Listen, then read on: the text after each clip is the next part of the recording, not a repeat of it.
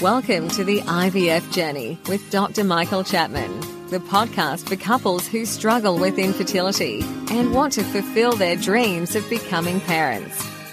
To access previous episodes packed with ideas, solutions and tips that actually work, head over to Dr. Chapman's IVF podcast on iTunes.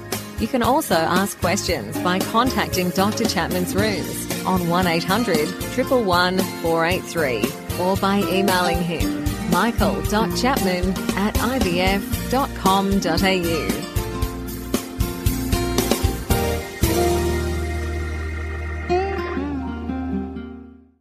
When I started IVF, and it's a long time ago, it makes me very experienced, but it was a long time ago, telling people that you were infertile and that you were going through IVF was taboo. People were nervous that people would be critical of them for going through IVF, and not being able to get pregnant in itself had a significant stigma associated with it.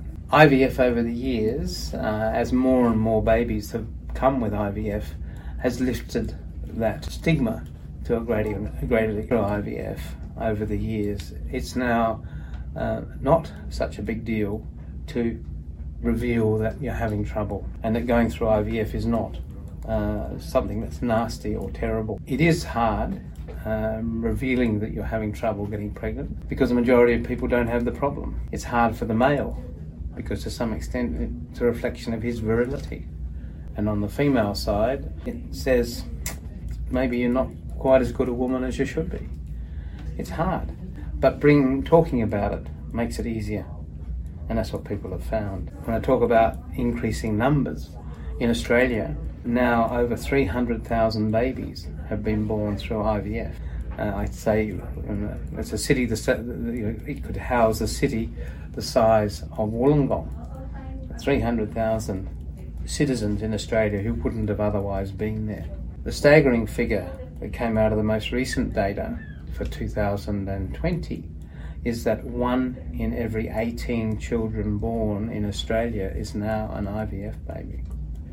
So it's not something that's uncommon or rare or bad. It's something that it's part of life. Going through IVF is not a bad thing. Personally, I try and do everything possible with my patients to get them pregnant without going through IVF.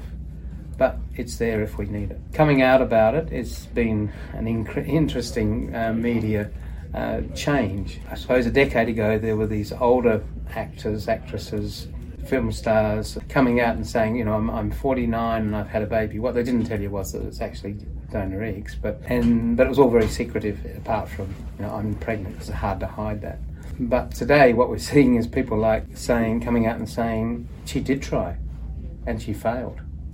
And the sadness of that, but being prepared to actually bare your soul and tell people about it, because it's very important that despite our technology, I certainly don't get more than 60 or 70% of my patients pregnant. There's that 30-40% of patients who go away having been through the whole trials and tribulations of reproductive technology and still not had the baby that they wanted. Getting people to that point of accepting that they've done everything possible, principles that I practice with.